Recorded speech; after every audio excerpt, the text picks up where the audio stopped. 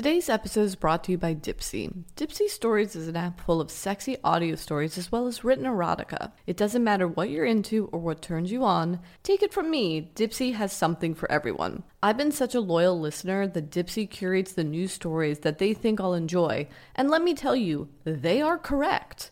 They recently recommended Hometown. Jack thought he'd never see Gia again.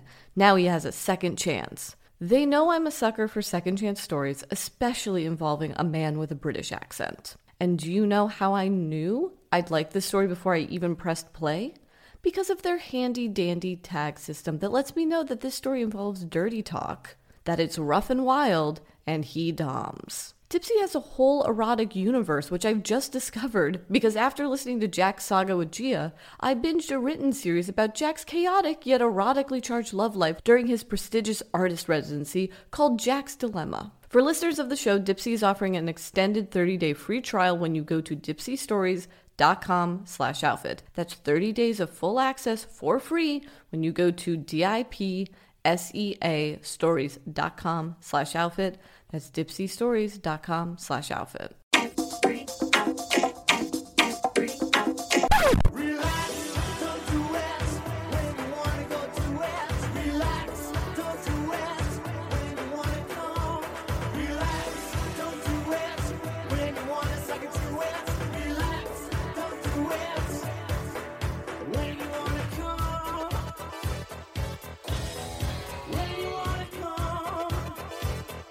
Hi, my name is Chelsea Fairless. And I'm Katinka Garoni.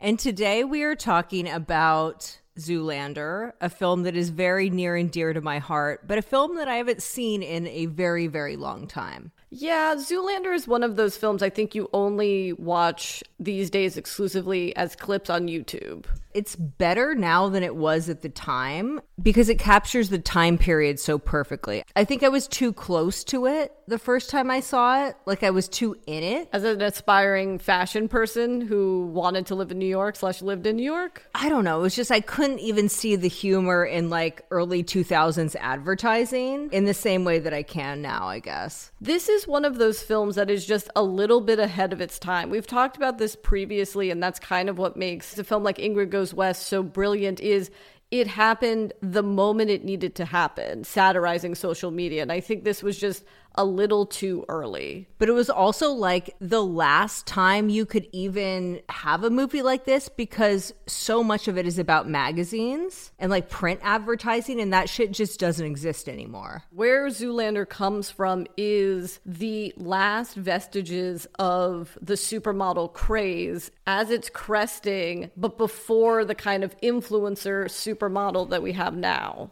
Right. When Zoolander came along, we were firmly in the sort of Giselle, Carmen Cass era of fashion. It was before all of the sort of Eastern European girls and certainly way before the models of today. Well, the origins of the character of Zoolander comes from the long-lost VH1 Fashion Awards, which were born out of supermodels in the early 90s being so popular that VH1 was like, let's give them an award show, which is funny because now would be the perfect time to bring back the VH1 Fashion Awards. Yeah, that was really ahead of its time in retrospect. It was so fun. I lived for it every single year.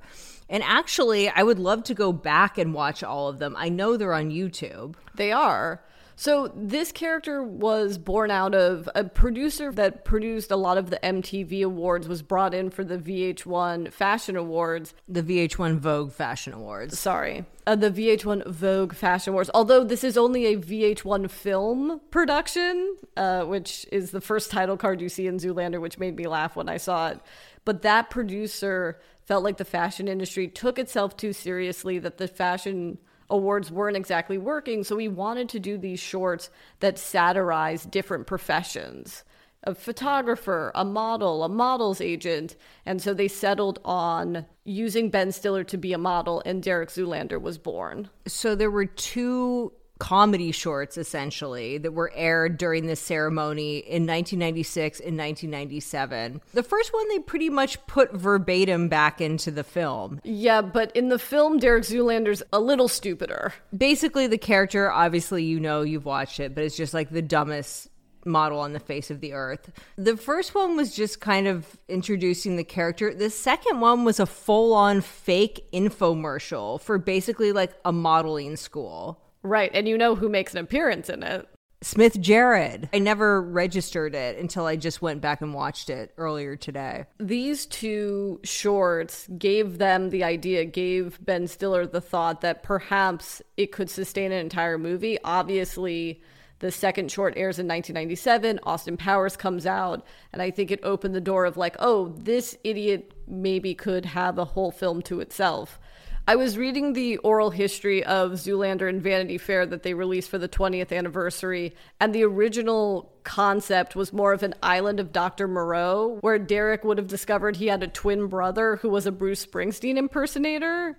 And like the proto-Mugatu character would have been breeding models and making experiments, so there would have been like a half man, half donkey model character, and they quickly were like, that's bad. Yeah, that sounds horrible. And then pivoted it into more of a Manchurian Candidate style film that it is now. So this film opens with, I completely forgot about this, basically news footage about the Malaysian prime minister and how he's pushing a new progressive agenda around child labor. The bulkhead of this film is predicated on the idea about the fashion industry necessitating child labor in foreign countries. So then it cuts to a mafia boss style meeting with all of these titans of the fashion industry whose faces are obscured by darkness. We meet Will Ferrell's character, Mugatu, who's being grilled by this panel, essentially. Yes, it is the axis of fashion evil. We've got a fake Karl Lagerfeld. Yeah, a thick Karl Lagerfeld. Yeah, I was going to say a pre-Diet Coke skinny jean Karl Lagerfeld.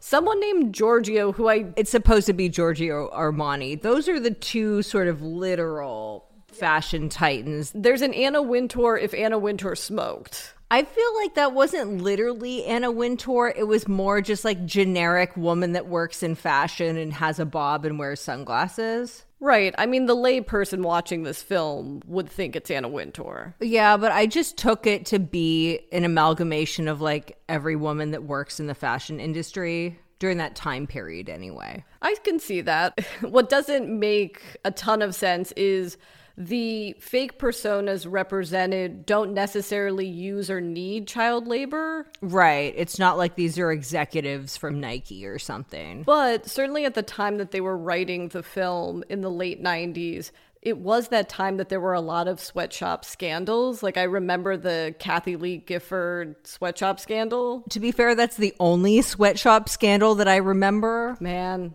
It stayed with me. It did. And there is a great joke in Glass Onion where Kate Hudson's lifestyle guru has her athleisure line made in a sweatshop because she thought that sweatshops are where they make sweatpants. Sorry, I have no response to that. That's about as funny as any Rian Johnson film is, so that is the correct response. Although, to be fair, you still haven't watched Poker Face. That is true. To the fuckettes listening, have you watched this? It's incredible. I keep trying to get Lauren to watch it. All right, jumping back into the film, it cuts to Derek Zoolander at a photo shoot being interviewed by Matilda Jeffries, played by Christine Taylor, who was Stiller's wife. Still his wife? Well, they had a separation during the pandemic, but they got back together. Oh, really? I love that. They're back together now. Wow, thank God. She plays a journalist from Time magazine, and she's like supposed to be the frumpy character, I guess, even though she's hot. She's not fashionable. It's not even that she's not fashionable. They keep making jokes that it's more that she doesn't, I don't know, shop at Chanel or Gucci, I guess. It's one of those miscongeniality situations, or like, what was that movie with Amy Schumer? I Feel Pretty. Yeah, where like everyone treats her like she's a monster, even though she looks completely normal. Yeah, Christine Taylor's version of glasses is that she wears her hair in a high updo. Yeah. She is kind of the inspiration behind Derek Zoolander, or at least Blue Steel, because she was making fun of how Ben Stiller would pose in the mirror, and that was the origins of the Blue Steel look. Oh, that's funny. Yeah. And this is the scene where he talks about those looks. Blue Steel, Ferrari, Le Tigre, taken directly from the VH1 Vogue Fashion Awards sketch that we just talked about. And he's talking about his life as a model, and he's obviously like a total idiot. And then it cuts to the VH1 Fashion Awards, the year 2000 VH1 Fashion Awards. Even though the sketch was very popular, the Derek Zoolander sketch, the people in the fashion community, except Anna Wintour, which is actually kind of crazy, fucking hated that sketch. No one wanted to help out on this film. That's why there's almost no designer clothing in the film.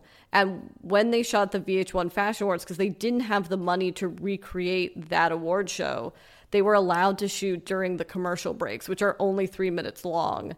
And then they stole shots, as we see on the red carpet. But it's amazing. Is there any other film that did this? Or television show that's shot at an existing award show? Like, it adds a level of authenticity that I can't really think of anything comparable. Like the shot of Derek Zoolander in front of all the paparazzi was Ben Stiller said, "I will give you shots of me. You just have to scream Derek instead of Ben." And they were like, okay. And that's how they got that shot.